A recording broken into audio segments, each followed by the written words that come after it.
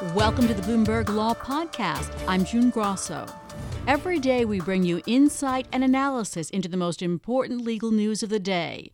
You can find more episodes of the Bloomberg Law Podcast on Apple Podcasts, SoundCloud, and on Bloomberg.com/podcasts. Antitrust law seems to be all the rage lately, from Senator Elizabeth Warren suggesting a breakup of the tech giants to the aggressive move by the European Union's Anti-Competition Authority. And will music streaming be the next high-profile antitrust battle? Here to tell us all, and I'm going to call this an antitrust roundup, is Bloomberg Intelligence Senior Litigation Analyst Jennifer Rhee. So, Jen, this week, EU Competition Commissioner Margrethe Vestager played down reports that they're poised to open a formal investigation into Apple. Tell us about what's happening. Well, I think before they make an official announcement, she has to do that, right? Because what they're doing and what they plan on doing is confidential. But if they do open a formal investigation, she will say something, or the commission will say something. Spotify has complained to them. They did this in March. And what they really object to is they call Apple a player and a referee, and they say it's not fair. They have market power, they claim, in the App Store, and they participate in the App Store, and in particular, competing with Spotify with streaming music, right? You can have a subscription to Spotify to stream music. You can have a subscription to Apple Music to stream music. And what Spotify says is since they started that business, they have been taking measures to disadvantage Spotify and discriminate against Spotify to their own benefit. And that's what they object to. And does it seem as if the EU is going to look into it? I would suspect they will. And I say, this is very much like the Amazon shopping case. They find Amazon Google. What am I saying? That's Amazon's right. Next. That's coming. When they find Google because they were moving their own shopping comparison services up in a search above their competitors, and Google got in trouble for that. They fined them a few years ago. This is very similar, right? Where a company is providing the platform and then also participating in that platform against its rivals and disadvantaging its rivals. So I think they will have a lot of interest in looking into this. And they're very serious in the EU. And she is very serious. She is. So now from music to pharmacies, not a great segue, but the Justice Department had agreed to approve the merger of CVS, one of the nation's largest pharmacy service providers, and health insurance giant Aetna. And the deal closed in November. Right. It was approved by Justice. That's right. So what's happening now? This in the antitrust world has so much buzz because what is happening is so odd and unprecedented.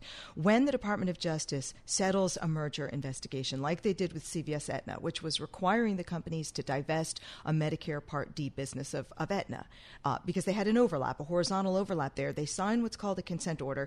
And that consent order, by law, needs to be signed off on by a judge. It's called a Tunney Act procedure. And in the past, this has really been kind of pro forma. The judge takes it. They may ask some questions about the settlement, about whether the remedy will fix the harm that the DOJ's alleged could have occurred, and then they sign off. Well, lo and behold, they're before Judge Leon, the same judge that oversaw the AT&T Time Warner merger trial, and he said, well, hold on a minute. I'm not just signing this. I'm not just signing on the dotted line. My job is to look at this and make sure that this is appropriate. Now, that's where the disagreement lies. The DOJ would say, yes, you're just meant to look at it and ask whether our settlement fixes the harm we allege in our complaint. And he's kind of second-guessing the whole entire thing, whether the determination of harm was the proper determination to begin with, and whether or not they ignored other harms that might occur from this deal. So it's unusual. And the DOJ also says that having this kind of testimony from different people before the judge could hurt its ability to settle future cases because who's going to believe, this is done? No, maybe a judge might intervene in this. Well, that's exactly right. He's going to have a hearing, and he may be, there's some, it's not clear yet, hearing testimony about this deal from outside, from interested parties, the American Medical Association, American Antitrust Institute. And that's the point. Why are these parties going to enter into these settlements with the DOJ after a year and a half of investigation and then close a deal if a judge can just come along and second guess that, have an entire new hearing on the concepts and on the harm, and pull apart the deal? How would they undo that deal at this point? Well, this is what happened. They did close, but CVS agreed to hold those assets separate. So they're operating independently. If they had to unwind, they would. I don't think ultimately that's what's going to happen here, but it remains to be seen what this judge tries to do and whether they have to go into the appellate route. Now, another unusual, perhaps unprecedented move, this time by the DOJ. Right. shall we say it's budding into an FTC case over Qualcomm. Yes, it's another thing that has the antitrust community really, kind of a very exciting year in antitrust. It's very exciting with Elizabeth Warren and everything else. What we have is a Federal Trade Commission lawsuit alleging that a company attempted to monopolize a market, that they violated our monopolization laws, actually Section 5 of the FTC Act. They had a trial. They did, I think, very well. And now they're waiting for the judge's decision. This is Judge Lucico in the Northern District of California. And what has happened is that Qualcomm has tried to settle this case, and they haven't been able to settle it. They need a majority vote of the FTC commissioners. They only have 4 because Joe Simons, the chairperson, has recused himself. And it could be that what they have is a partisan block there, 2 Democrats and 2 Republicans. And when they tie, there will be no settlement when there's a tie. They need the 4-1.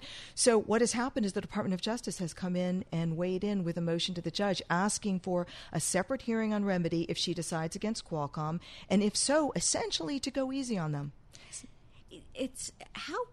I'm trying to think, how would a judge react to that? Because in one sense they're saying, you shouldn't do this because, and she might feel, hey, I heard the case. Yes. I know what I'm doing here. I think that's exactly right. I heard the witnesses. I'm the trier of the fact. I'm the one who saw this and was in the position to wage the credibility of the documents, of the testimony. It went through this long trial and has sorted through all of the exhibits that have been put in.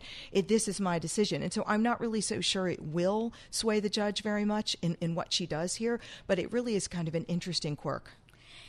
Only about 60 seconds here, but Qualcomm has benefited from the Trump administration. They have. Prior to this. Yes, at one time Broadcom tried to acquire the company, and under the Committee on Foreign Investment in the U.S., our executive office weighed in and said, no, we think that there's a national security problem here. Now, they're allowed to do that. The president has the last say on CFIUS decisions, and when a non-U.S. entity is going to acquire U.S. assets, CFIUS has the right to investigate and to determine whether they want to block that, and that is what has what happened previously.